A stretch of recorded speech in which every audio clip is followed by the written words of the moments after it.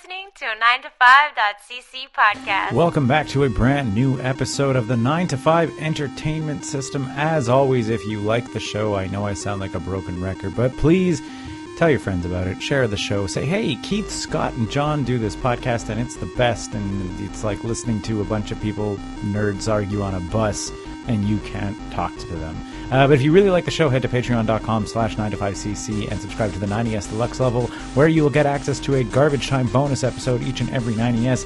This week's Garbage Time that comes out on Friday talks about Cowboy Bebop and Raised by Wolves and a bunch of other things. But here on the main episode that you're about to listen to, we talk about Meta and Facebook, Canadian women's hockey, the Olympics, the NHL skills competition, that big old convoy running through Canada, Dungeon Crawl Stone Soup launch tournament, the return of Obra Dinn, and the secret of mana. All this and more.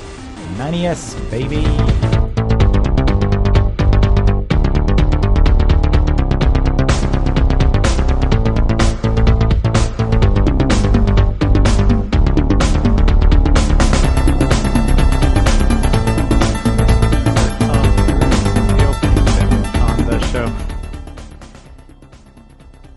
So the worst thing I can think of that happened to me last week is the new young fresh-faced girl that I work with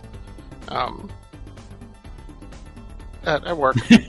Go on. When I told her that I used to write a webcomic, replied, "What is a webcomic?" Not out of lack of geek knowledge, because she's pretty geeky, but out of complete disappearance of the webcomic from anything that is currently being done on the internet.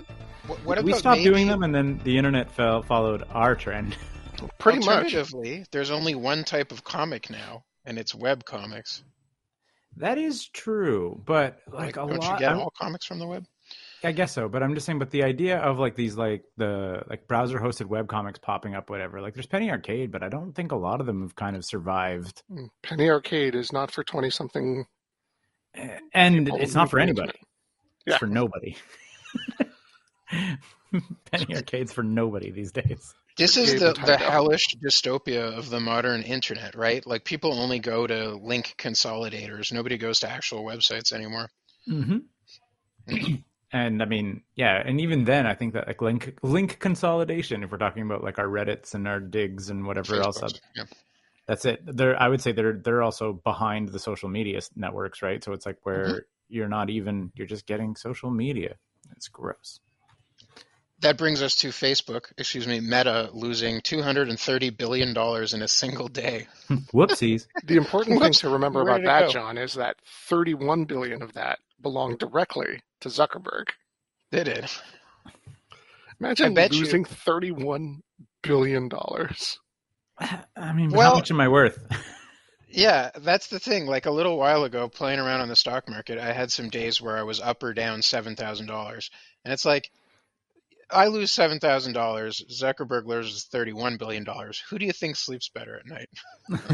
No, but like the things you could do with $7,000, John, is completely different than the things anyone could do with $31 billion. That was a Douglas Coupland quote, but go on. But John, $31 billion, that could buy the entire NHL, like all of it, every single team in the league. It's just crazy. And you just like wake up in the morning, check your phone, you're just like, oh, oops, where'd that go? It gone. Dang it. And what's this? I didn't all the way read the news article, but that they might just be like, well, fine, Facebook is just not going to be in Europe then? Yeah, so the part of the GDPR, I might be misremembering the acronym, the European privacy law that passed a little while ago, says that all European data has to be processed in Europe. Mm-hmm. And Facebook is like, fuck that. We want all of our shit in America because we're part of the FBI, CIA file on everybody operation. So they have to process everything in America. Neat. Yeah. It's kind of, I'm very curious to see how that's going to play out, right? Because somebody's going to have to back down. And Europe is very happy. Like their privacy laws actually really do have teeth. Yeah. Apparently, in the thread where they were talking about that change, people were saying like, you get a job at a big corpo in Europe, you don't have a meeting about like other crimes that you can commit on behalf of the company. You know, like there's all kinds of what would you call it? Not industrial, but like corporate crime, you know, white collar crime that you could corporate be doing. espionage stuff. Yeah. All that sort of stuff. You don't have big important meetings about that. Apparently big companies, it's like you spend 2-3 days talking about how you're going to process data, privacy. If a customer says, I want to delete my data, how does it work? It's very serious business over there. I always just noticed this, like from my browsing perspective, all the UK sites and whatever else like that are always just like the constant messages about cookies, which I like appreciate. They're like, hey, we're going to send cookies. And you're like, no, thank you. And then you have that option. And that's like by mandatory, right? To like operate a website. It's kind of theater because all of the tracking has passed beyond the world of the cookie into your cache or into server side stuff like that. And even then, you can't even reject all of them, right? They're like strictly necessary tracking. But at the same time, it like someone was like doing the math. I guess it is kind of theater in the sense like they're still tracking you, but like it's a fraction of what everything else is doing. Where they're like 40 to 50 trackers on all these different sites or whatever, and they're like, now you're dropping them down. It's not freedom. The thing is, in Europe, unless you have explicitly consented to your data being used for marketing purposes and whatever, they are not allowed to do that with your data. Now, whether they do that on the sly on the side, who knows? But technically, they're not tracking you with whatever you consent to. They're only doing whatever service they're agreeing to provide to you. Mm-hmm. That's it. So I'm assuming that my browser and all that crap it's just tracking me because I'm not in Europe. Chrome? Yeah. Well, what do you everything you do goes to Google. I don't know. You have nothing if you're in Chrome. I send it to them. I like send an email being like, here's what I'm up to. Yep. You should really send that handwritten. Yeah, exactly. Dear Google, this is what I've done on the internet this month. Yeah. Today. So send a piece of mail every day. It's like loose leaf with lines. Yep. Yeah. Great. They'll appreciate that. So yeah, Scott, how do you feel about Team Canada women's hockey? Man, it looks like a celebrity game playing against pros. It is not nice. I haven't been following this at all. What's going on? Well, currently they played 3 games and they have a goal differential of, I want to say, 29-3. Wow. 12, 10, and 6, right? Yeah. 28-3. Yeah, exactly. That's it. They have allowed 3 goals and scored well over 20. 28. 28, yeah. And then the other thing, too, is that they were like, oh, well, Team USA is supposed to give them their run for their money. But like Team USA beat Finland like 5-2 or something. And Canada beat Finland 11-1. So you're like, that's still not the same level of like dominance that like, USA like had an easy go with Finland, but like, I don't know. Canada beat Russia 6-1 while wearing N95 masks. Yeah, that was super weird. Not just paper masks, N95 masks. Those ones that stick to your face. Yeah, that's it. Well, but so was Russia. Russia was wearing those masks too. For 2 periods. They stopped? Well, because then they got the test results. So it was the game was the game was delayed by an hour because Russia didn't have their test results like processed on time. Wow. So then they tested everyone, and then they're like delaying, waiting, and then finally they were like, well, everybody's supposed to be vaccinated and everybody's whatever. Do the teams consent to wearing the N95s and starting? No. Teams said, Keith, no. Canada said, we'll play you if you all wear the N95 masks. And Russia said, well, if we're wearing them, you have to wear them too. And then they were even though their results were already in. Yeah. Man, what does that say about all the Karens running around like shopping malls? I have a medical exemption. It's hard to breathe. I'm like, I'm playing high-level professional hockey. Yeah. And doing it good. Yeah. And then, exactly. That's it. And like, even one of the headlines or whatever, they were just sort of like, I was reading, like, trying to read like articles from America, painting the American team as like this juggernaut or whatever. And like USA Today was like, the American women's like blow up Switzerland, and they beat them 6-0. And I was like, we beat them 12-0. Mm-hmm. Like, again, I was just sort of like, your definition of blowing up a team is half what ours is. Exactly. We have different definitions. I'm interested to see how that matches up, and then they're going to meet in group, and then they're probably just going to meet again for the medal, right? Like that's how that'll happen. Yep. And I read this thing talking about how American coverage of the Olympics is a goddamn disaster. Like they only show sports that America is doing really good in, and then if America loses or stops or whatever, they stop showing that sport. They don't show anything at the time that it's happening. Like none of it is live coverage. It's all pre-recorded and edited and whatever. Mm. So like nobody cares. there's also nobody there. Yeah. Did you see that link that I sent? The National Post sports guy, whoever it was. They were just like, it's a dude, and he's like, "Hi, I'm Rob so and so, reporting live from Beijing at the media center." But he's just wearing like a Virginia Tech hoodie, like holding a microphone in this like kind of like empty media complex that they've built in Beijing. And I was like, they're just sending anybody. Like I know it's not like, I mean, like the National Post is like a pretty big deal. Like it's not I don't think it's a well-respected publication by most stretches, but like it's a profitable news industry that had the money to like send a guy over to there to Beijing, and they didn't like think to give him a suit. He's wearing a Virginia Tech hoodie for their video coverage of the thing. And he mumbles through the entire thing, and he's like, I was watching some speed skating, and it was off to like a pretty good start, and it looked like it was a pretty close race. Like, just sounded like you or I just like talking about speed skating. Did you see the clip of the dude, the Chinese dude tripping the Canadian skater? I have not. Oh man, it's pretty awesome. The guy, it's like a work of art in terms of like sneaky trippage. There's these little plastic lane markers that are on the ice, and the guy like gets his arm. It might be a girl. I didn't catch which gender it was. The guy catches. There is a mixed gendered maybe that's skating event. So anyway, he reaches over both? a Canadian player. There's 3 Canadian players kind of in a pack up ahead, and then the Chinese player is like in fourth. He reaches over and around and just like ever so gently uses his hand. Taps the thing, it slides backwards across the third person, past them, and right under the skate of the second place person, just as they're putting their skate down, and they fall and slam over into the wall. It's good little clip. Was it caught in video review? Yeah, and I think the Canadian player got a bye into the next round. I don't know what. All I know is that there's been all kinds of speed skating disqualifications, and apparently that's like par for the course. Yeah. Like as the skaters are going like more like faster and faster and faster and faster, and it takes less and less and less to like unseat them. Yeah. Right. And everything is still under like hyper video scrutiny, which is like, so like the video scrutiny has like increased, and like the speed that they're going off has increased.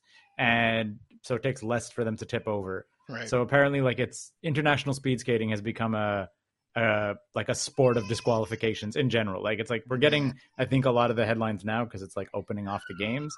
Like there was like people were just sort of like, oh wow, America and Russia got disqualified and China went on to win a gold medal in like one of the speed skating events. But like people are like, yeah, no, but that's like all above board. Like if you bump someone and you impede a skater in any way, it's an automatic DQ. And every time someone falls down, they go to like high speed HD cameras. So they'll see the slightest contact. So a lot of stuff that like could have slid a couple years ago doesn't slide anymore. And ultimately they say it takes less to knock a skater off their feet because they're going like so much faster than they were 20, 30 years ago. God, they should just be like the rowing canals frozen over. Just straight lines right down the middle. Big kind of, sprints. you know, like that's not insane. Like why do they got to bunch up? Like if the goal is like fastest skater and like, you know, like these strides take up like 10 feet or whatever, like from like you're taking up so much more space than why like are you throwing 4 or 8 of them on the ice at the same time? Yeah, it's like, well, let's bunch them up. And like, or if you are going to bunch them up, it's just crushed ice rules and anything goes, you know, like that's the other option. Speaking of fastest skater, did anyone watch the skills competition? Nope. Man, Jordan Kyrou was fast. He outskated Connor McDavid. That was what is a skills crazy. competition? It was the NHL All-Star. Oh, that thing. Yeah. No, yeah. The silliness of it all. It was all right. I thought it was very low key. Well, yeah. I mean, it's. I watched, and they tried to make it like big key by having it in Vegas, but I'm like, the NHL skills competition is like, McIndoe wrote about it where he's like, it always makes better clips than it does an event to watch for 3 hours. Like, oh yeah, no, I did not watch it live. yeah, that's it. No, I watched it on the internet with no commercials and every pause between events. cut out of it. Yeah, I watched Yeah. the shootout competition, the hardest shot, the fastest skater, and the blackjack games. Yeah. Blackjack The game was breakaway crazy. challenge. Travis, what's his face, was a redonk. The Trevor Zegras. Trevor Zegras. Yeah, I Yeah. was thinking Travis. Yeah, Trevor Zegras. Like, it was fun to do. So he did like a nod to dodgeball. So he showed up in like an Average Joe's jersey and then like blindfolded and then like had everybody like throw dodgeballs at him while he was doing it. Nice. And like, even if he could see through the blindfold, like, still performed like an absolutely dirty deke and beat a goalie. Like a goalie not trying to make the save, but like, Keith, you're leaving out who the goalie was. oh, and was it Wyatt? No, it was Quebec's own. Oh. Manon Réaume. Manon Rayon. The two celebrity goalies were Manon Rayon and the U.S. agent. Huh. Because the U.S. agent knows how to play hockey from Captain America. Winter Soldier. Right. Falcon and Winter Soldier. Yeah, that's it. I think I don't know if he. And that was a big part of the reason why he had like he already knew how to skate when they put him in Goon 2 or whatever it was. Yeah. Because he was. Yeah, that's He was it. a So hockey he was player. He was That's the other great. celebrity goalie. But the move was like. He Just came like out dressed spinning- in the dodgeball uniform. They Yeah. blindfolded him. He took off skating, and like 6 mascots ran out on the ice with dodgeballs and threw them at him. That while sounds he's like blindfolded. hilarious fun. And then he still did like a one-handed like spinorama toe drag without losing the puck. And like the lights were also low. So I'm like, again, even if he could see a little through the blindfold, I'm like, they're like the fact that the puck did like that he didn't lose the puck was ridiculous. Like I was like, this is insane. And then Jack Hughes cloned himself into tininess. And they both caught COVID. Oh no, the kid too. Yeah. Oh, COVID. I gave props to those. The most impressive part about that, like, so Jack Hughes comes out and brings it's like a Vegas style. It's an illusion, Michael, like one of those like boxes, and he starts throwing like tiny gear in, and then like taps on it 3 times with the stick, and then a little kid comes out, and the little kid like had a pretty dirty deke also. Yeah. But most impressive was that like Jack Hughes made like got like a famous celebration when he did like an overtime win. He like shot his stick over the ice. But the kid does it too in like the goal celebration, and like could not have been planned. It's in perfect unison. Like they almost like move and the sticks like lift off like in exact like same arc and trajectory, like up and over the glass in like 2 perfect parallel lines. And I was like, that was more impressive than the shot. Was that this grown man and this kid like shot a stick into the air on exactly the same trajectory. And none of that mattered anyway, because Alex Pietrangelo had Carrot Top, ? He's from And Vegas. and then a drum line. And then John Hamm gave him 19 out of 10 points. Garbage. Absolute garbage. I heard some commentators saying, like, the points are all made up and it doesn't matter. And I was like, yeah, but if you want to be the NBA, the dunk competition winner goes down in history. Like, you go down on that list as the slam dunk champion. Yeah. The 3-point winner goes down in history. Like, Yeah, if you're exactly. a 3-time 3-point winner, that's a thing you bring up. Yeah. Yeah, exactly. Like I know, like hardest shot, fastest skater, all that stuff. That people care about that. I think breakaway challenge. It'll never be a dunk, man. Like that's the thing. It's true. It won't. Like and even then, it's like even like the dirtiest like dangle and whatever else like that. It's like until you see it in a game, you're just like, that's cool. Like whereas a dunk looks badass at any time. Yeah. Like that's it. It's like if you think in terms of like comparing the sports, they put a goalie there just so that the goalie will like allow the shot, like, and then let it go in, right? Like, do you remember when they made the All-Star goalies go there and they just stopped everything in the shootout challenge? They're like, yeah, we're professional goalies, and you're trying to like do these like rinky-dink spinoramas, and they're just like poke check. I don't want to be on your highlight reel. Yeah, exactly. I don't want to be in this video. I'm Carey Price. I don't want to make like. And they're like, look at him absolutely destroying Carey Price. He's like, no, thank you. I will do this poke check and just stop this play before it happens. I'm just imagining like Dikembe Mutombo in the dunk competition blocking shots out of nowhere. Exactly. That's it. Wagging, But it's like wagging the finger in their faces. No. like a dunk looks cool with no defenders versus, but like a shootout breakaway looks like you're like, okay, congratulations. You like spun around and then put a puck into a 4x6 square. Like, it doesn't really matter when there's no goalie there.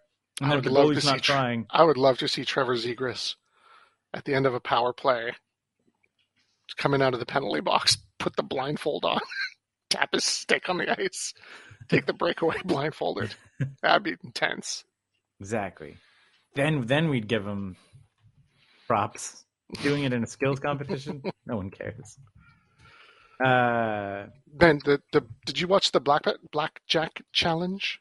No, I didn't. I heard it was weird and convoluted, but not the worst. It was not the worst. It was very chill. It was 5 guys just kind of hanging out, shooting pucks at cards. All 5 of them hit 21. Well, people are good at shooting pucks at cards. So they had a wall with 52 oversized playing cards. That's amazing. And they had to do like accuracy shots to basically play blackjack, but right. All 5 of them got to 21. That's amazing. Yeah, and Pavelski no busts. No busts. No one missed really a shot. It was crazy. Stamkos took out 2 lights behind the cards. Good times. Ridiculous. I'm so sad that we don't get to see best on best in the hockey in the Olympics. Instead, we get this nonsense. Mm-hmm. Stupid COVID. Well, I heard that the NHL and the players both want best on bests, and there's a good chance that when the NHL is running the tournament, that they're going to make some money off of it. They'll make it happen in a couple of years. What is best on best or something? Yeah, well, because that's it. Because now it's 2 Winter Olympics that they haven't had it, right? And then like a lot of the players, best on best is like, so typically speaking, when there's like the World Cup of Hockey, the World Cup of Hockey takes place during the NHL season, so it only comprises of players on teams who were eliminated from the playoffs. So it's not actually going to be a best on best tournament. And the couple of times where the NHL has tried to like launch their own sort of weird World Cup, the buy-in wasn't the same. Like it just didn't have like the same vibe because it had like weird rules. Like they were like, oh, no, because we want to have maximum number of NHL players. So there's a team Europe because we don't have enough people to actually make a team Finland. But you're like, that's too bad because they weren't. Yeah, they only had NHL players, and the international federations were left out of the cold. Yeah. So there was like a team Young Stars. And like Team Russia wasn't really like was the best Russian NHL players, but there are like some serious talents in the KHL. So is that the best that they could put together? Same thing too with like the Elite Siren. Are the best Swedish players in the NHL? Yeah, but like there aren't actually enough like pro caliber players to maybe field a team. But if you incorporate the Elite Siren, there is. So so there's a bunch of like problems of Germany has a good team. Yeah, but there's only like 3 NHLers. Yeah. So you don't end up with like a real international best on best in hockey other than the Olympics, and is a general like rule of thumb. And they even said since the 80s. Since the 80s, yeah. I like the idea that apparently the NHL floated out a couple times, which was just like all these problems could be solved if we make ice hockey a summer sport. Yeah. Which is not insane. Because they were like all the players, because like the whole big deal is that they need to sign they players love it, but like teams and the league hate it, right? Because you go out and you play your heart out you take 2 weeks off of your regular season and play your heart out to try to win gold for your country. Oh, you blew out your knee. The guy who owns your contract's like, how'd you blow out your knee? Was it playing for me? No. Yeah. It was playing in the Olympics, and like whatever else, like injuries and stuff are like, owners do not like you going to play in a tournament and it's in February. So hope you rehab. Halfway through your season. Yeah, exactly. That's it. Hope you rehab in time and like whatever else. So there's a lot of like reasons why the NHL doesn't like. Totally crazy. They aren't totally crazy, but the players like to do it. So that's what they were saying is like put it in the summertime. Then it's the player's choice. Doesn't mess with our schedule. A lot of them aren't even on contract in that time. Like there's a logic to having the ice hockey game be in the Summer Olympics for scheduling purposes. I'd watch it, man. Hockey in the summer, like the best hockey you see all year in the middle of the summer. I'm down. Yeah, bring it. Trade it for baseball. Yeah, exactly. That's it, right? Because you don't get hot shot baseball Olympics. Put baseball in the winter, hockey in the summer, and now we get the Best on best best. baseball ever in the Winter Olympics and the best hockey ever in the Summer Olympics without messing with everybody's professional contracts. No joke. And like baseball is getting to be a little bit like hockey, where there are better international teams. Yeah. Like I'm sure like Japan puts a pretty solid team together at this point. Last season's MVP in the Major League Baseball was Japanese, Shohei Ohtani. Yeah, and the MVP in multiple positions. Yeah. He's good at baseball. That's got to be a first, though, right? Like, all-star pitcher who's also an all-star hitter? Since Babe Ruth. Babe Ruth was a pitcher? Yeah, Babe Ruth was a pitcher for the Red Sox. Crazy. And that He was a very good 100 pitcher, years too. ago? Yeah, it's 1920s. Yeah, 100 years ago. Yeah, exactly. So the first time in a century. And I also feel that, like, being best of the best now is like you're a peak athletic specimen. Babe Ruth, perhaps not a peak athletic specimen. Man, So much as he had a real strong arm that he knew how to, like, throw and hit. I don't know. He could hold his liquor. Probably had the best dealing with hangovers. Maybe. So yeah, that's the Olympics and sports and whatever else. We missed one part of the Olympic story. One part of the Olympic story. I mean, there's a lot of parts of the Olympic story. I know that the American government told all the athletes not to bring their phones. Yep. Shaun White announced his retirement from competition after this games. Mm-hmm. He's in his fourth Olympics. He's only 35. Figure that one out. I'm sad. Shaun White? Yeah. Shaun White, yeah. Who's Shaun White? One of probably the greatest snowboarder of all time. Oh. Okay. There's video games named after him, man. Wow. Yeah, he's the Tony Hawk of snowboarding. Huh. Cool. The Tony Hawk of snowboarding is Shaun White. So yeah, what did we miss? We just did our rapid fire. It was just that I read this on the internet, so it must be true. But supposedly only 2 countries bid on this Olympics. It was Kazakhstan and China. No, like countries nationally just like care less and less about this gigantic corrupt shit show. They learned some of their lessons from. Yeah, exactly. I wouldn't necessarily say cared less and less so much as just like care less and less about the price tag. Yeah. Right. Like I think the Olympics, like the con that is the Olympics is probably coming to an end, at least in its current form. Like even they were saying like the standards and like what the IOC like makes you build like and all of this stuff.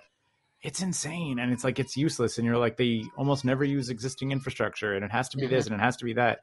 Like I feel, I mean, especially since we already have a bunch of the old Olympic buildings, like there's enough like rinks and hills and whatever else like that like we could Quebec could host an Olympics pretty easily if we wanted to. Bunch of rinks, bunch of would mountains. It be up to IOC standard? Exactly, Probably that's not. the problem, right? Yeah. Is like that we wouldn't be able to under the way the rules are written because we don't have this arena, we don't have that, and we don't have this, and it's like, but you don't really need that for any of this. Like it blows my mind, especially like the Summer Olympics. You know what you need in the Summer Olympics? An empty field.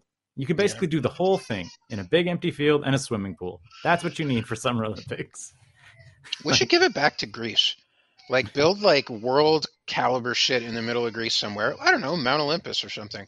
And just like, everybody pitches a little bit of money when they go in for maintenance, and then the whole world will just waste less money on this stuff. Yeah, that I've read like propositions like that, which is basically, I mean, like if it's Greece or if it's USA or whatever else it is, like the idea would be that it would have to kind of be in a richer country, like just so that you could like sell tickets and all that stuff. But you're like, yeah, just it becomes a fixed event.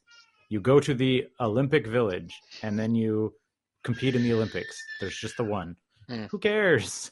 Like, it's always a disaster. Like Montreal was a disaster. London was a disaster. London had all those walls up to block off the tourists and press from their ghettos. Mm-hmm. Part of what I was reading said that Atlanta made money because Atlanta made a really, really shitty Olympic Village.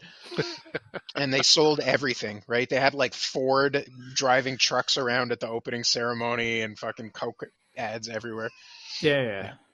And I remember Atlanta also had like, there was all that like McDonald's merch and stuff, like all that like, and I think that's I think maybe the other argument for putting it in America is the advertisers will buy American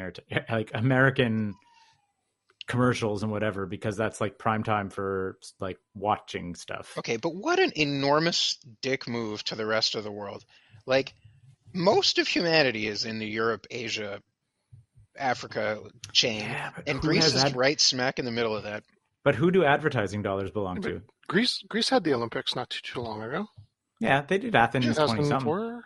Yeah, but if you're going to build a permanent installation, you want it close to as many people as possible. Yeah, but you want it, no, specifically, you want it as close to operate in the time zones that as many advertising dollars can be raised as possible. Right, and also there are more people in. Well, maybe also in a place where there's people who are going to use these things in between. Like, also true. That's a good point. If you build it in Atlanta, you can assume that there will be other sports competitions in Atlanta, seeing as they have a basketball, baseball, and football team, as well as Georgia University and all that stuff. Yeah, it's there. Well, yeah, like you could pick almost any American small town, and they have a football stadium big enough to put most of the sports in. Penn State University has a stadium that seats 104,000 people. Yeah. There is a population in that town of 40,000 people. I don't know. I hope they blows my mind. You guys should build some hospitals. Don't we need hospitals? I don't know. Yeah, we do need hospitals. I was also going to say that building hospitals, though, is like a pretty good segue into like what they were saying. Things you could protest in Canada a couple years ago. You're like a pipeline, like a big oil pipeline, and everyone was mad at Indigenous people trying to block the construction of a big old oil pipeline. I don't know about that. There were a good amount of. I believe we are of a certain persuasion that was probably supportive of the Wet'suwet'en. I think that a lot of American or Canadian corporations and a lot of people in, I'll say it, Alberta, did not like that they were blocking the pipeline. Yeah, well, and now we're like, I don't want to wear masks. I'm going to be a trucker and blare horns constantly in Ottawa. Okay. But as this story has progressed, have we not found out that a whole bunch of the money from this thing comes from the States, and that there's a bunch of U.S. people in the protests? Yeah, I think up to 20,000 cars were estimated to have joined in that are from America. So what the fuck? Yeah, what is this? Yeah. There's so many ridiculous things. Like someone was just sort of like talking about when they arrived on the weekend, they were like, so Parliament doesn't sit on the weekend. So no one is there. Parliament is not currently in session. Yeah. So even if there was anyone there, they would even if it was like on a not weekend day, still nobody would be there. And in addition, Parliament, when they are in session, is meeting remotely. So there's 3 reasons that nobody would be there when you showed up. And keep it and going. Then you're like, where's the Prime Minister? And you're like, keep it going, Keith. Mandates are provincial. And mandates are also at the provincial level, not at the federal level. Okay, also, if they cross, the U.S. requires vaccines for people coming in. Yeah. Right. So even if Canada was to say that you don't have a mandate, you would still be beholden to. If you wanted to be an international trucker, yeah, you absolutely would still need to be vaccinated. But you don't need to be vaccinated to drive across Canada. No. You can just drive wherever you want. I think you do actually. I mean, at least speaking as someone from the world of logistics, the federal government did tell me I had to be vaccinated. So I think train, anything that was and the part of the whole, what they explained or what they told us was that due to the nature of it being the backbone to the economy, they couldn't handle say a COVID outbreak, shutting down the economy. Right. So a lot of the logistics, train stuff, truck stuff, and shipping stuff, as far as I know, that actually was federally mandated to vaccine. They didn't tell me to wear a mask, mind you, as Scott said, but they did say I had to be vaccinated because I was in a logistics business. So there is that. But yeah, and then I mean, the last thing you would want would be the national rail system grinding to a halt because 50% of their staff all got. Well, yeah, exactly. That's it. I think horrible COVID, especially for trains, right? Because it's not a lot of people that move a lot of stuff, right? Like one train is operated by 4 dudes and it's moving 1,000 trucks worth of things. So. Yeah. It wouldn't take an enormous outbreak to stop trains from moving.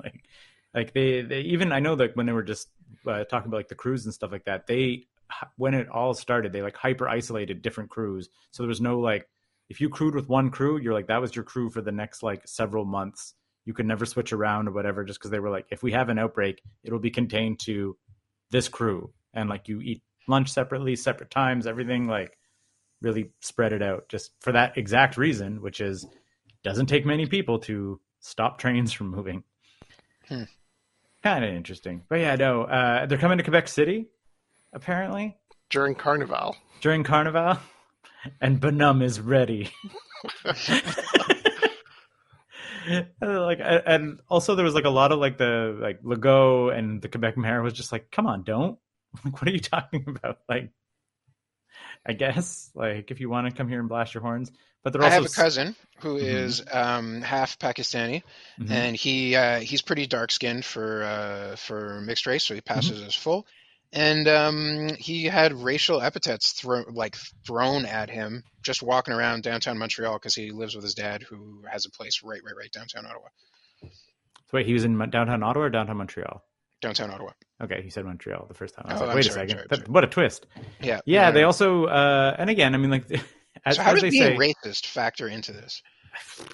Why is that associated? Why are you flying Nazi flags? What sympathy are you generating? What is the purpose of this? I think that Star Wars meme that I sent, right? They were just sort of like, it was a small minority that had Nazi flags, and then you sent them home, right? And then you see Anakin just like smiling, and then you sent them home, right? Like, Yeah. You're like, how many Nazis is too many Nazis to show up at your rally? The answer is any. And then there was the they went to a homeless shelter and just demanded the food. Like they went to a soup kitchen. Yeah. Like a bunch of the protesters, and they were like, we're hungry, give us your food. And they were like, this is for the homeless, man. Do you think it's a work if they're trying to get people to vaccinate by making anti-vaxxers look like morons? No, it's costing the city of Ottawa $1 million a day. Yeah. I don't think, I mean, do I think it's a work in the sense that it's probably, I think much like what was it? Georgeville? Like Charlottesville. Yeah. Like much like Charlottesville and much like January 6th, like I think it's a minority of people that have managed to rabble rouse exponentially bigger forces than like predicted. Right. But like, no, I think it's those Proud Boy neo-Nazi people going, we should drive to Ottawa and protest the vaccine passport, and everyone else was like, yeah, no, we're in. It was like, oh, and then we'll do all our Nazi white power stuff. What? No, get in the trucks, go. That was like bullet point 10. Yeah, and they were all on board on number Everyone 1 and didn't 2. get to it. And like this is this conversation, like it was a little bit. I think we talked about this with like the nurses protesting the vaccine, like the vaccine and stuff. So I was like, there are reasons to protest the government's handling of the pandemic if you want to. But like saying that the answer is like no more mandates, no more masks, no whatever. I was like, that's not the thing. Like same thing with like the nurses. They were like, there are absolutely reasons. I mean, like I'm pretty sure like Scott would sign up to a protest if it was about like hours and wages and all that stuff and blah blah blah. But no, it's we don't want to get vaccinated. I'm like, you're mad at the wrong thing though. Like there are things to be mad about here that are legitimate, and you're mad at the wrong ones. Yeah. Like it's so weird. And then just friggin' America being like proud Canadians from doing their good thing. I'm like, get out of here. Pat was telling me, he was like, man, he's like, this is the first time in the pandemic though, where he's like, so far, he's like, I feel that I had a pretty good list of people on like social media. Nobody was saying anything too like incendiary or whatever, but he's like, this convoy, man, he's like, it's waking up some people. I'm like, oh no, have to unfriend. Yep, I had to. Where does the sympathy come in? Like, what are they posting that says I am in support of this? I mean, I know some people who are there. I know two people Shit. people who were there or who went down. Yeah. One was a very strong anti-vaxxer for life. The other one just believes that the vaccines are good enough and everything should open up, and we shouldn't have to have any more restrictions at all. So the anti-vax one was obviously saw it coming. The other one, I was shocked. I was like, oh wait, you're there in Ottawa, like, and I was like, and I had read on the like our Ottawa that there was a counter protest. I was like, maybe they're at the counter protest. Nope, they have a sign that says, "I want my son to grow up in a free Canada." Cool. Okay, but if you go to, like, fine, I can understand going and like making your voice heard. You feel really strongly that all of these mandates have gone far enough. Okay, that's your situation. You go, you wanna protest, you wanna make your voice heard. Okay, you go. There's fucking Nazi and Confederate flags there. Do you stay? Yeah, Like, exactly. no, that doesn't add up. Same thing. Also, even just like the like pissing on the tomb of the unknown soldier, and I'm like, The fuck are you you, doing? you're like that's like, and the worst is I remember reading somewhere was just sort of like, oh, the left is all like mad about them like desecrating the tomb of the unknown soldier, whereas they were like totally fine with like tearing down like the statue of like Johnny McDonald, and I'm like, the unknown soldier didn't own slaves though. Like I was like, Mm. that was why that happened. Like those are different monuments. You can't just say, well, the one side desecrated a monument, so now our side can desecrate a monument. I'm like say what you want about military and military service and whatever, but I'm like, a lot of people who end up in military service are not there because they chose to, and they still died because someone told them to. Like that sucks. Yep. To pee on the monument to that, you're an asshole. Both world wars had Canadian conscription. Yeah, exactly. That's it. There were Canadians who were just minding their business, doing what they were told, then were packed onto a boat and sent to die. Peeing on that monument is not the same political statement as like tearing down the John A. McDonald stuff and whatever. And like, who was the Amazing. other one? Cartier? Did Cartier get torn down? Probably. McGill. McGill. Yeah, exactly. McGill That's had it. a lot of stuff to deal with. Mm-hmm. It's tricky because back in that era, being like a racist asshole is kind of like par for the course. Sure. You get to be a historical figure. 1800. You get to be the first prime minister of Canada. I don't know if you need to be on money or have statues. Like, Hmm. it's that you continue to celebrate that person, right? Like, I don't know. Uh, I'm friends with people who believe things that I strongly disagree with. You know, sure. you got Do you got to you take build the bad statues of them? sometimes. No, I do not. That's No, I think that's the difference. I think like you can look at even I think a lot of historical figures and realize that what they did for humanity and whatever else like that had good notes, but don't necessarily like unless they were like unimpeachable. I think making a statue of a person is like just one step shy of like worship, right? Like you're getting close to like you're literally putting him on high and making a graven image of a dude. I feel that person should be like if you are going to do it, has to be like a really, really, really good person who's kind of unimpeachably good. Yeah, but are there any? Terry Fox. It's still a person. Terry Fox. He had really bad breath. Did you hear about that? Halitosis. Doesn't matter on a $5 bill. And also, that Exactly. might have been a result of his chemotherapy, John. Uh-huh. Jesus. A likely story. Asshole. Just terrible. But yeah, exactly. That's it. Like I think that there's and like that's the other thing too is I was like just like statues of politicians is weird in general. Like because like how many politicians could actually say that they like at any point in time stood for the entire will of the country, right? Like there's at least Tommy Douglas. In a democracy, we can happily say virtually none. Exactly, that's it. Yeah. Tommy Douglas, I Tommy guess. Douglas, was though, medical. yeah. All right. Yeah. All right. Let's give us Tommy Douglas and Terry Fox and Yeah, exactly. We have people we could put on our money. It doesn't have to be these other dudes. Like Run the Jewel said, look at all these slave masters posing on our dollars. Yep. It's American money is wild. Like Yeah. who they have and will continue to have. Why is Andrew Jackson on anything?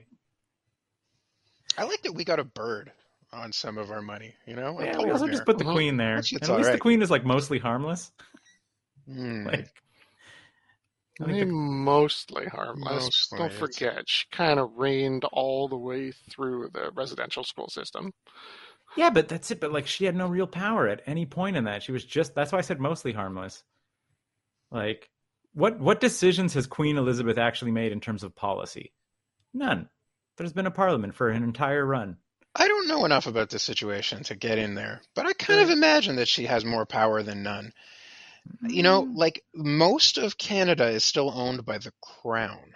Right, but that's still dictated by the I mean, like. I'm sure it's not her pulling strings or whatever, but I don't know. I If don't at know. any I mean, point she were to come out and say, you can't do that anymore, yeah, there could be repercussions, I guess. Yeah.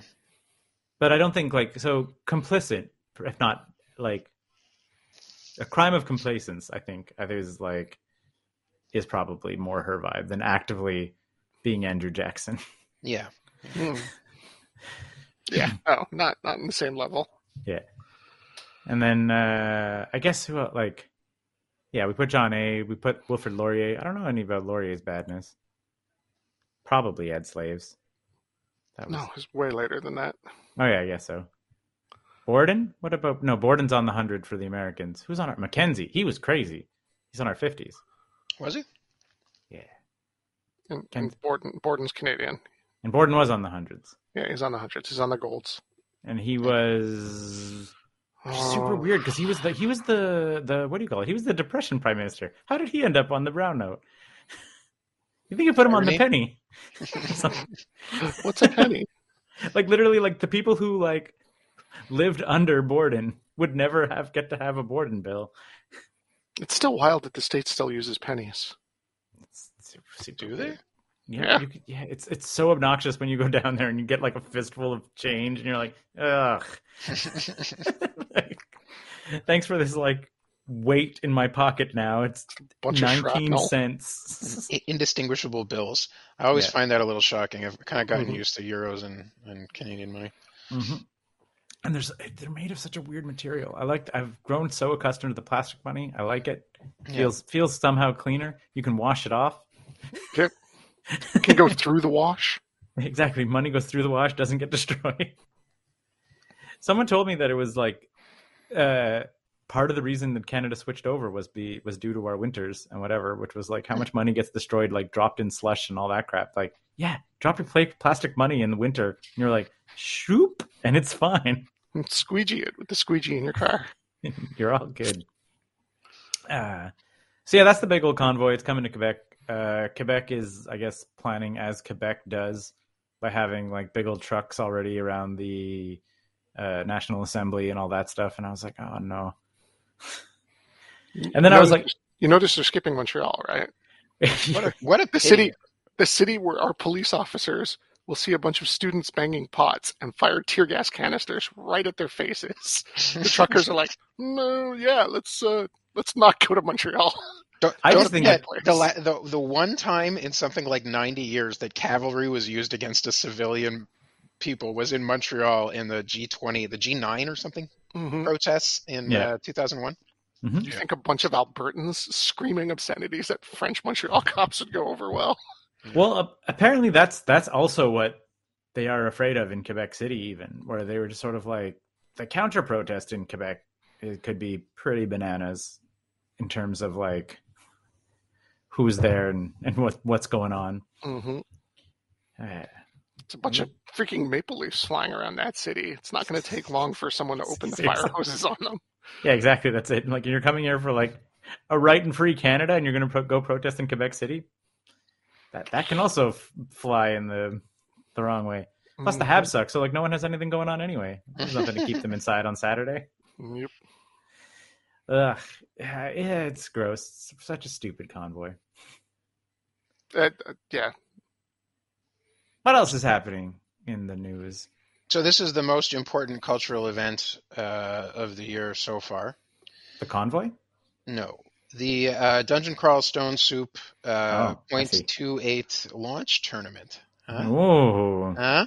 So twice a year they update the game, and then when they do, they have a little tournament that people can play in. I'll have you know, at my highest, I was ranked 20th out of about 1,000 players. Mm-hmm. You got real late that night, eh? It's like 2 weeks of it, man. It's 16 days, the tournament. Yeah, but what was your final ranking? It's not over yet. I'm still in the middle. I've dropped down to 34th, unfortunately. Oh, okay. I thought that you were a perennial competitor. No. This is your first time like giving it a real go?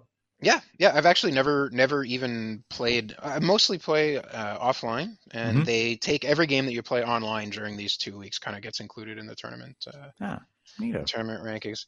It's kind of fun. There's like all these different categories of behavior inside of the game to earn points to up your tournament ranking. So you kind of like get pushed into doing stuff you wouldn't otherwise. Like challenges and whatever. Yeah, the big bucks though is still from streaking, like winning one game after the other. And in a game that you could play 1,000 times and win like a tenth of a time, it's pretty tough to win 2 in a row. Mm-hmm. Yeah. Have you done it?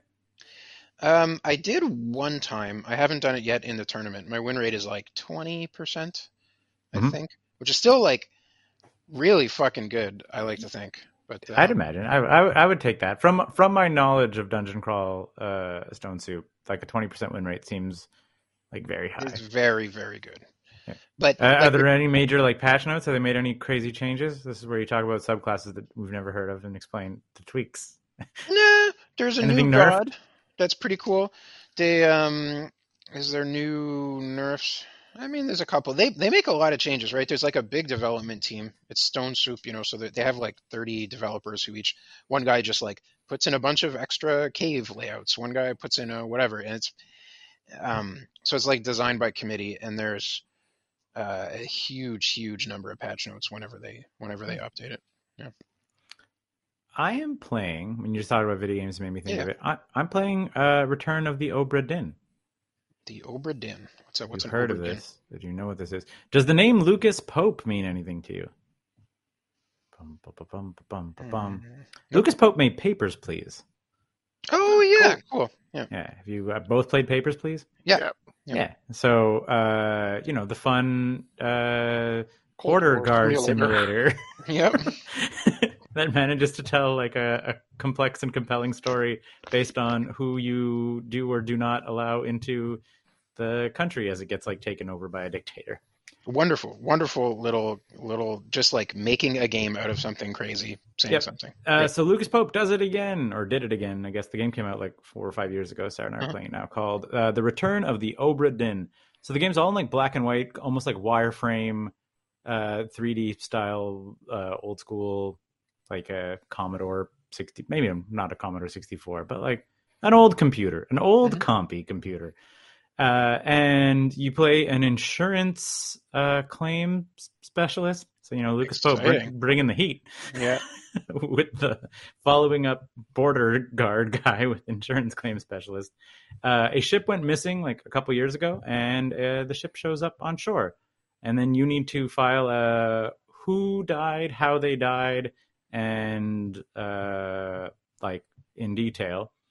And you go up to the ship, and then you get to one corpse, and then you open a weird little pocket watch, and it lets you go back in time and see a frozen moment. So there's still no animation. They're just like still frames of the moment of their death. Cool.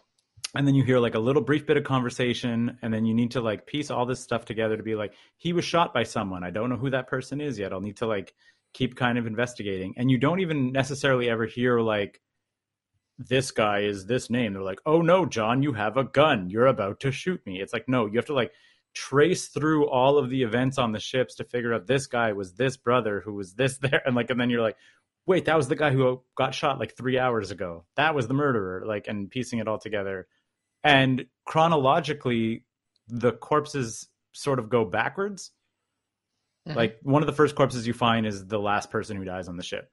So you're also still trying to like piece together how 60 people, like how and why 60 people are dead, right? Which is like staggering, right? You're like, this is not just one or two. This is how is everybody on this boat died. And it's like you piece kind of backwards through time, piece together the like insane like story and murder and madness and everything that like went on, like what may be a cursed ship, as you're like piecing it together and trying to find out all the causes of death of like 60 people through like and like when I say when you go back in time, like it's like everything is frozen, there's nothing happening. You hear like maybe 3 or 4 lines of dialogue, and then there's like all these different like context clues of like this guy's wearing this hat, which implies that he's an officer, and I've ruled out that the other 2 officers are identified this way, so that has to be the third mate. Right? There's a lot of like deduction, like real leaps and deductions that you need to make, and sometimes a little bit of guesswork where you're like, it tells you every time you make 3 deductions correct.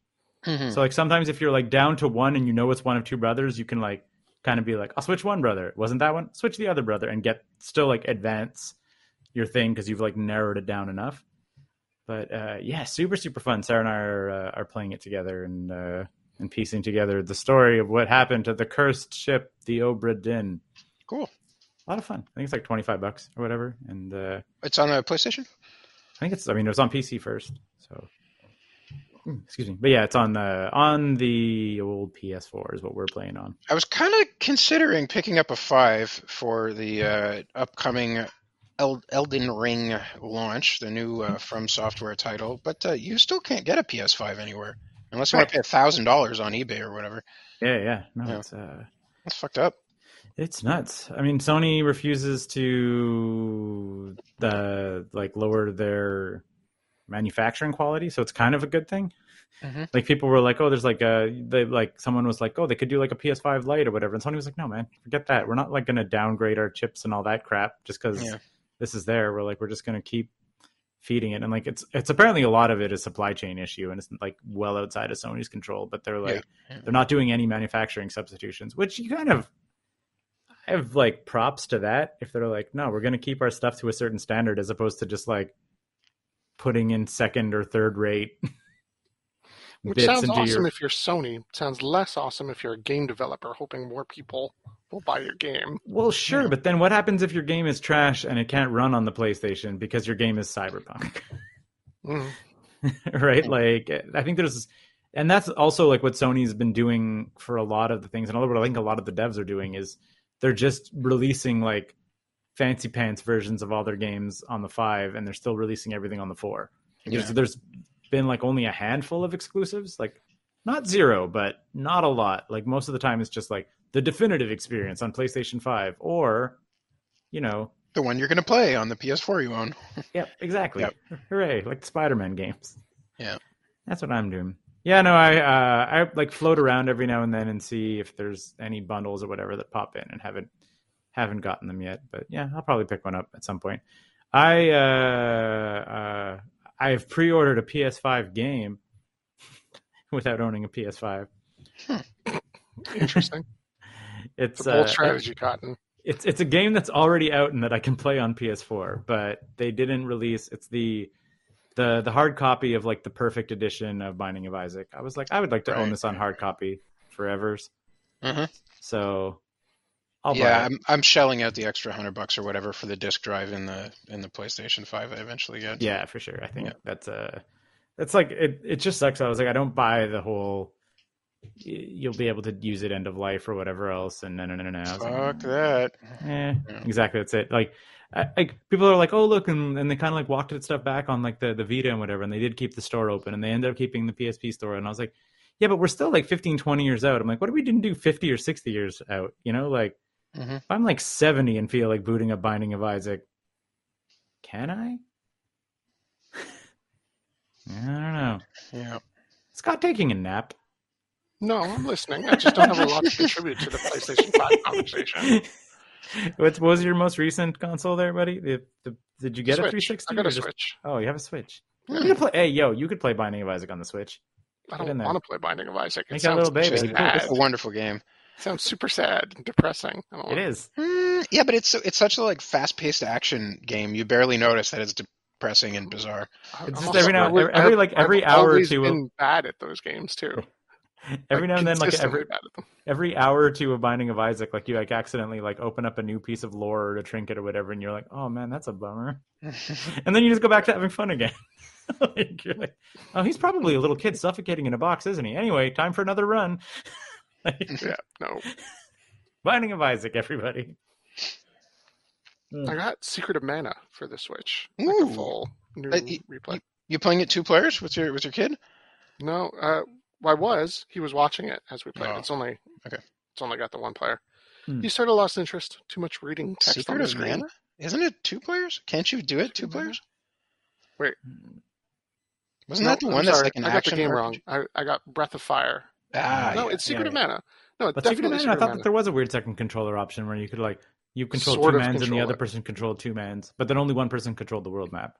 Something like that. Yeah. Yeah, but it's mostly it's like an action RPG, right? Yeah. Right? Like charge up your weapon a lot, and you have like a ring menu. It's definitely like a link between Zelda and Chrono Trigger. Yeah, Chrono Trigger. Yep. Mm-hmm. I love the music in that game. It's lush, rich. Yeah. They had a full remaster of it. It's original pixel graphics, 16-bit, but like good sound and good music. That's fun. I got it for like $15. Man, how it's was nice. it? Was it a trip down memory lane? It wasn't a hit for It Arch. wasn't a hit for the kiddo, and he sort of monopolizes the Switch lately. So, What a jerk. he got the Pokemon Shield expansion pack and was playing through that pretty heavily.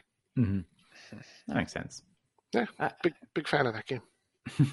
I haven't started it yet, but it was for free a couple months ago on the old PlayStation Plus. Was the Final Fantasy VII Remake Part 1. I've heard mixed things. Yeah. Andrew said it was like a triumph.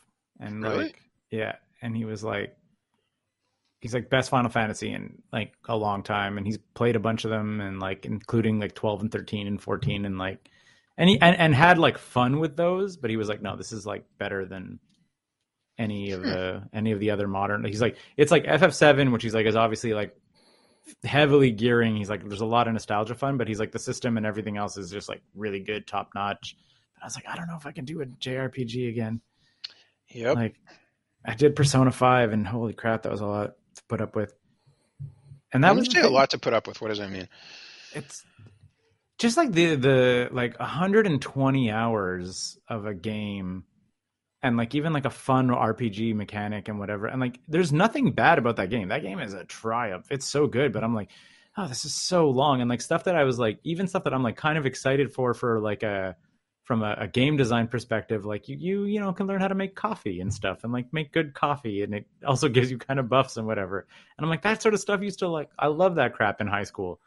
Just now I'm like, give me a God of War, baby. Like, you know, like this, like navigating a system and like leveling up things and then like mixing and matching, like especially Persona, like there's all the different personas and you need to like blend them and you need to put one into the other to get a specific power out of the other and remember a power and like keep leveling and chaining. Like those systems were fun and I was into them. And I did play all of Persona 5. Like I put my 120 hours into it and beat it, but it's just like, that experience was, I was like, I could have played like 4 games in that time. And it was a good game. It's like a great game. It's just that like my time it took me almost a year to beat that game. You know, like my time for gaming is so drastically diminished, like that I'd rather play, I guess, like shorter, like even a 20 or 30 hour game feels pretty long. Like I don't know, 120 hours of video games, guys. That's a lot of video games. It's about what I put into 7. Gamers have 2 jobs. It's easily what I put into 7, and it's easily what I put into a lot of games back on the PlayStation. Like both Wild Arms games are both super long. Arc the Lad is super long. Both Lunars are super long. Like I did. Man, I might have put that much time into Def Jam. And like what's shocking is I know I've probably beaten that amount of time in Rocket League, but I'm like, I could pick up Rocket League, play 2 matches, it's 10 minutes, and I put it down. Yeah. Like it's like playing season mode in NHL. You're playing Chell. You're like, I'm a GM. Let's build this franchise. Yeah. But that's it. But like playing a JRPG, you can't like pick it up for 10 minutes. You need to like, I need to find an hour block of time to sit down and just do anything. Like 5 minutes doesn't do a thing in an RPG. Like that's a whole. I've definitely spent like half an hour trying to make trades in old Chell games. Oh yeah, for sure. Like I remember the one that like somehow the amount of trades you could do was dependent on the amount of like phones you had unlocked on your GM thing. You're like, you've unlocked a new phone to do trades. You're like, oh boy, a second phone. The trades I will accomplish. A third phone, boy oh boy. Sponsor their Blackberries. Like, yeah. EA is weird. Yeah, EA is super weird. Stupid EA. I think that was the show, you guys. Mm-hmm. I believe I'm assuming Scott didn't watch Thunder Force or whatever it was. No, I'm contemplating getting rid of Netflix altogether just to avoid watching it. I'll get you an MP4 if we need to. Take that. This was the 9ES. Stay tuned for Garbage Time.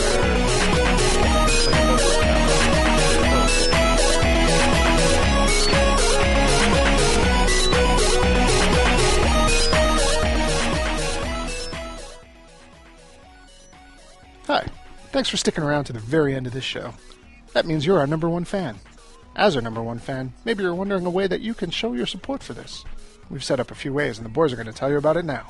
If you like this show, you might know other people that like this show, or maybe they'll like some of the other stuff that we're doing on the website. If that's the case, you can tell them all about it using all of the social networks like Instagram, Facebook, Twitter. We're on all of those, or you could just, send people links directly to the website. Or if you live in a world without the internet and you only listen to podcasts, you can tell people about it with your human mouth. There's other ways we could support us. John? If your interest in supporting us extends to the financial section, you might consider patreon.com/9to5cc. If you go there, you can get perks like early content, you can get your questions answered on the air, and you could get extra art. We've been doing this show for a long time, so we kind of know what we're doing. Not really. 9to5.cc. Podcasts, blogs, and comics. Made in Montreal since 2011.